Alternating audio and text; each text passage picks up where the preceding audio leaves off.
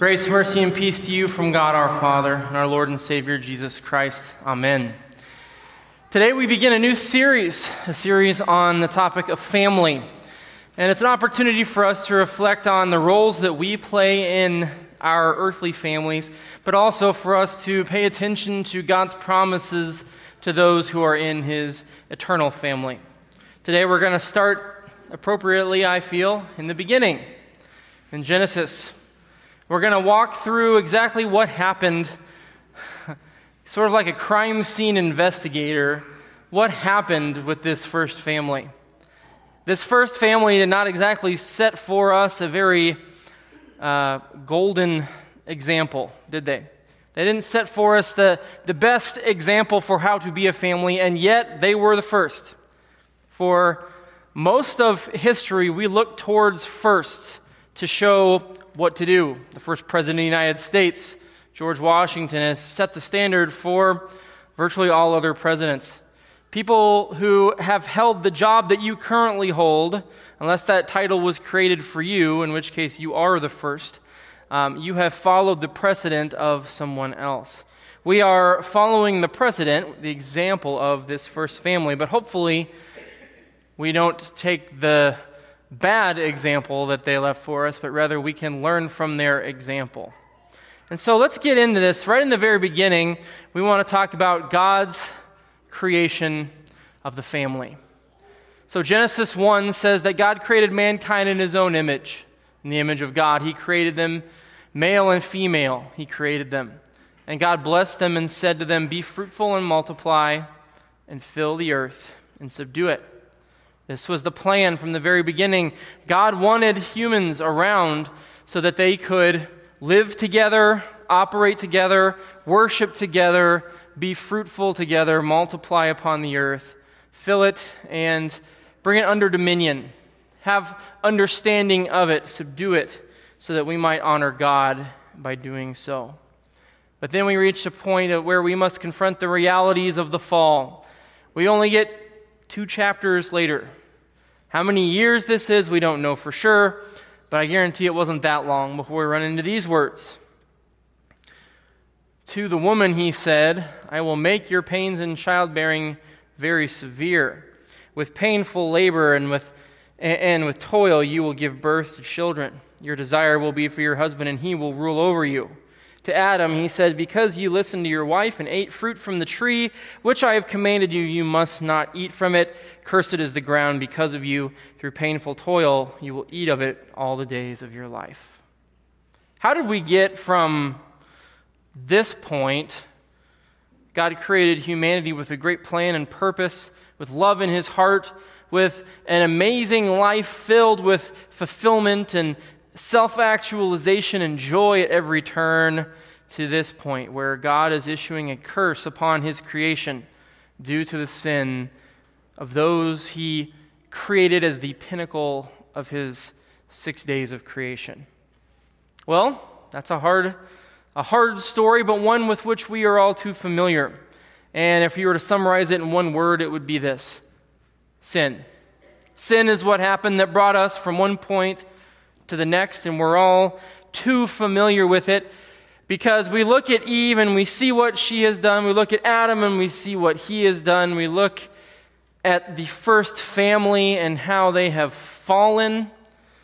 And there's a couple things that we identify quickly if we're honest with ourselves. Even today, we see the impact of these sins, the impact of our sins, and how they have driven us apart from God and driven us apart from those who are supposed to be closest to us, our loved ones. And so we see this. The realities of the fall are these. Wives have learned to disobey God from their first mother, Eve. Husbands have learned to pass the buck of responsibility from their first father, Adam. Men have learned to hate their brothers and kill them from their first brother, Cain. And we have all together, as sinful, broken humanity, we have learned to have contempt for those most familiar to us by the example of the first family. Have you heard that phrase before, that familiarity breeds contempt? The closer you are to something, the more you see its warts, its boils, its imperfections. You see all the things that reflect the ugliness of this sinful and broken world. Familiarity breeds contempt. And if we are truly affirmed in the fall, if we are sinful people and we allow that sin to define us, this is the ultimate destiny, the ultimate fate that we have anytime we consider what it means to be in a close personal relationship. It's always stained, it's always marred, it's always ugly. But that's not what I'm here to talk about today. I'm not here to talk about the broken, sinful state of humanity. We're all too familiar with that. I'm not here to remind you and push on you to say your relationships with your family members aren't quite what they should be, because you know that. You know the strains of relationships.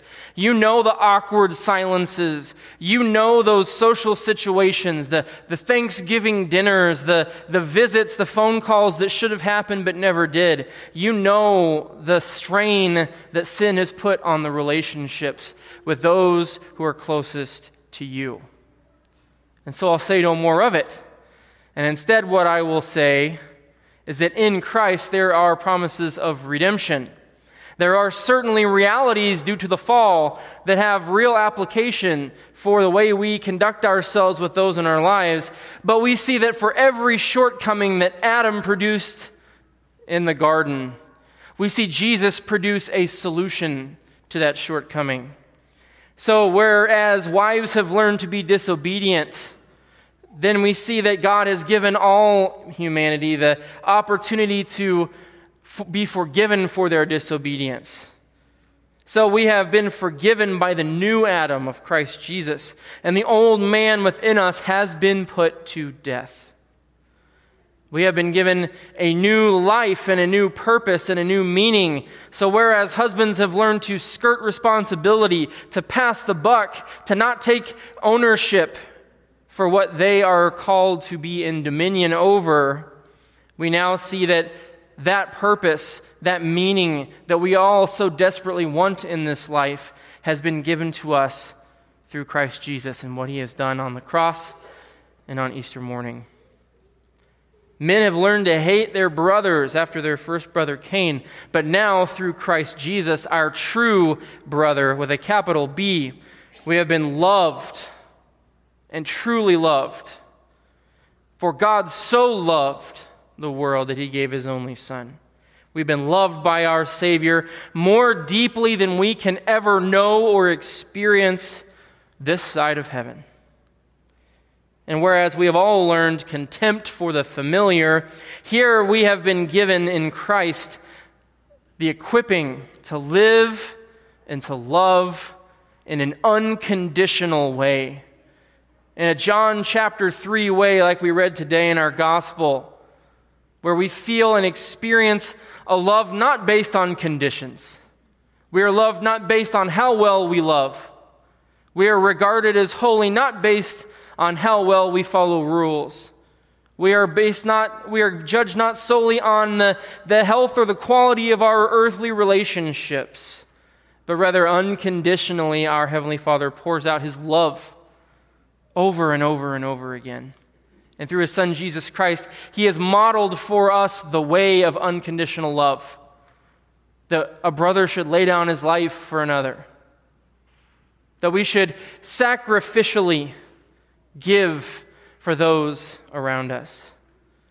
And so Jesus provides the solution, the answer for all of these problems that sin has put in front of us. So we ask the question then, what is the basis for our families? What is the foundation of that word family? What is the at the bottom, at the very core, in the middle of the family? We would say this: it's love. Love is what sustains a family. 1 Corinthians 13, a passage I'm sure many of you are familiar with. It's the most common and most frequent passage that's requested in weddings. People love to hear about love. And this is where Paul lays it out for us. Love is patient. Love is kind. It does not envy. It does not boast. It is not proud. It does not dishonor others. It's not self-seeking. It's not easily angered. It keeps no record of wrongs. Love does not delight in evil, but it rejoices with the truth. It always protects, always trusts, always hopes, and always perseveres. Do you hear family in those words?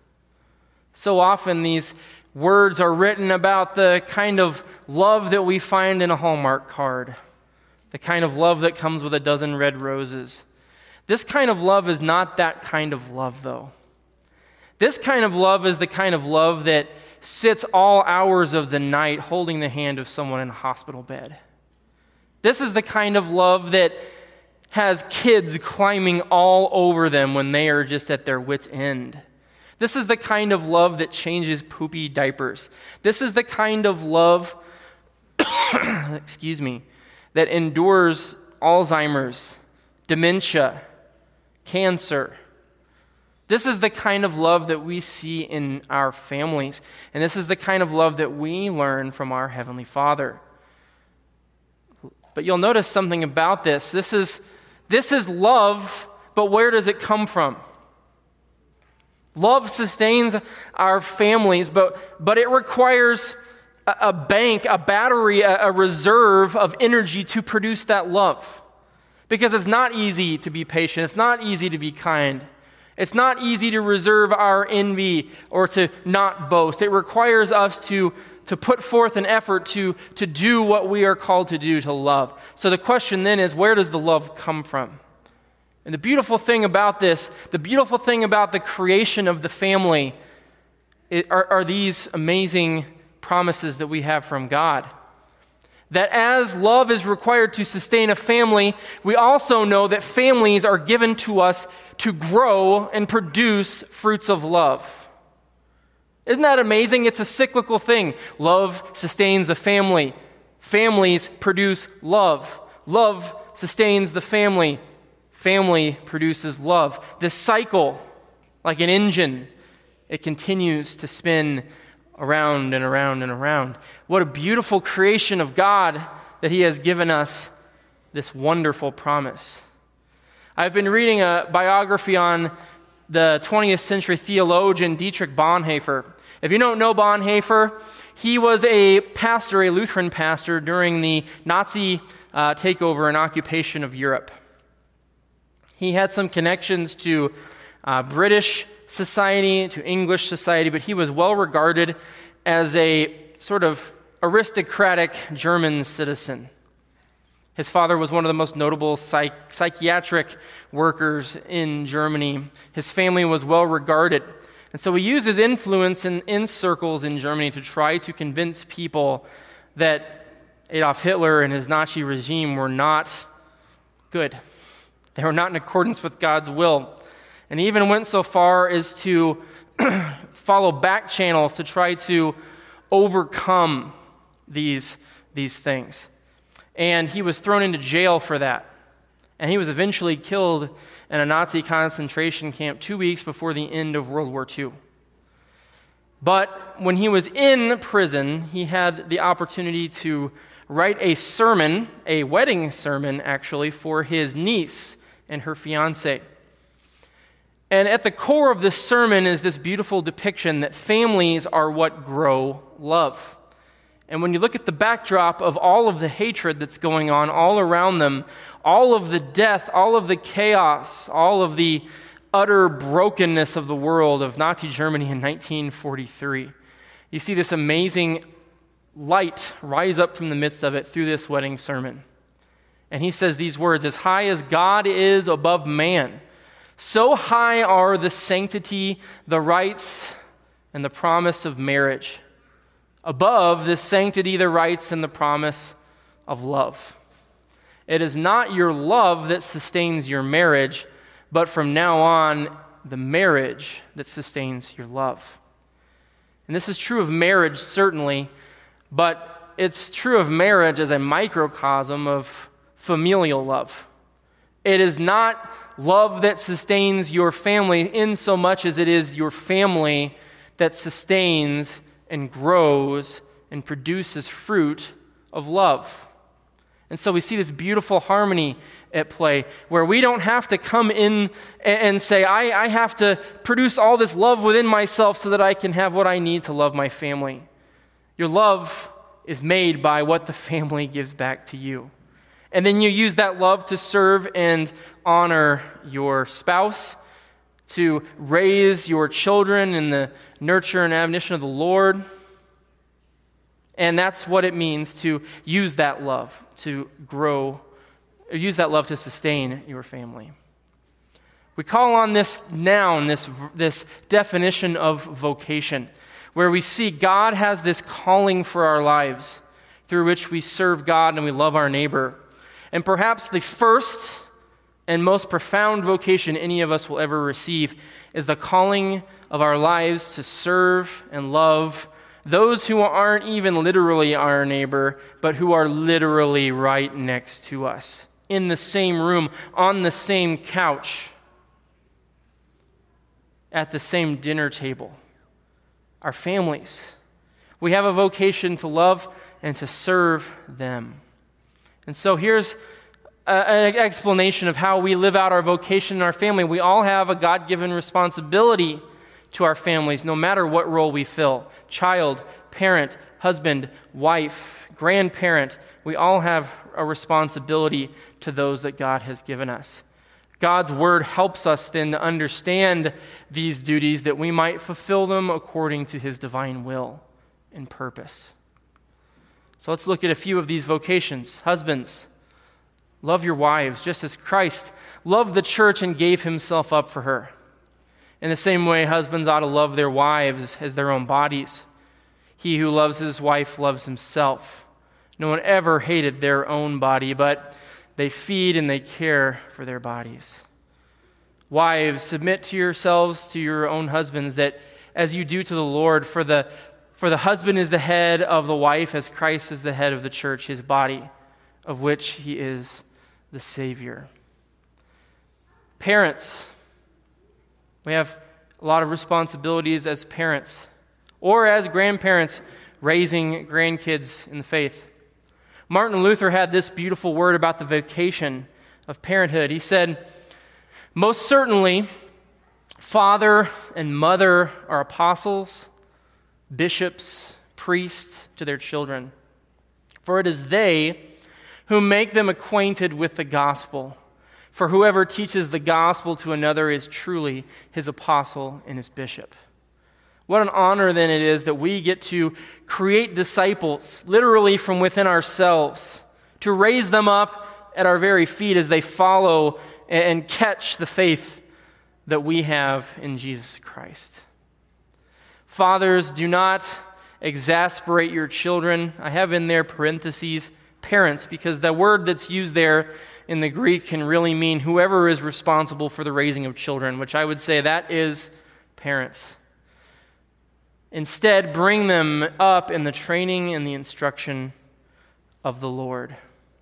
And then we have a vocation as children as well. Children, obey your parents in the Lord, for this is right. Honor your father and your mother, which is the first commandment with promise, so that it may go well with you and you may enjoy long life on the earth. We have truly a call to live and to love those around us. But it is not an easy kind of love. It is not a love that gives you the warm, fuzzy feelings. It's that 1 Corinthians 13 love that I was talking about earlier. Being a husband isn't easy. Being a wife isn't easy. They're difficult. We know that parenting has the same kind of struggles and responsibilities. Being a dad isn't easy. Being a mom really isn't easy. These are hard tasks, but we know that God blesses those who do them. The call to sacrificial love and service is seen in the relationship of a child to their parents. I know that most people out there don't consider themselves to be children as of an age, but many of you still have parents who are with us. Many of you have parents who are of a certain age where they require additional care. Being a child, whether you're young or old, it isn't easy. We are called to grow through the challenges of these vocations. Being a family, holding together through the fierce storms of this world, calling your mom on the weekends. I got to write myself 3 fingers back at me. These things are important, but they're not easy. They're not easy. It's easier to just go the way of the world. These callings are difficult. But nothing that's ever truly good is ever also easy. These vocations are where God's most frequent and abundant blessings come to us. This is the place where God says, there are things in this life that you need. There is love that you need to experience. There are challenges that you need to grow through. There are opportunities that you need to love. And He gives you a lot of opportunities in this life, but never more frequently, never more fruitfully or abundantly than opportunities to serve and love your family. These familial vocations are where God challenges you and blesses you beyond just about any other opportunity that He gives. That's how He structured humanity from the very beginning, Genesis chapter 1. That's how He sustains and grows Christian faith throughout the generations. And you are a part of that grand narrative. As child, as wife, as husband, as parent, grandparent, friend, you are given an amazing responsibility, but also an enormous blessing. So love your families well. And through that family bond, see love grow. Amen. Let's pray. Heavenly Father, we give thanks to You this day for Your unconditional love and blessings to us. Help us to love unconditionally those that You have given us in our lives, our family. Help us to learn from the mistakes of the first family, to learn from the new Adam who creates in us a new life, a new purpose, new opportunities to show our love and service to those around us. We pray this all in Jesus' name, and all God's people said, Amen. Amen.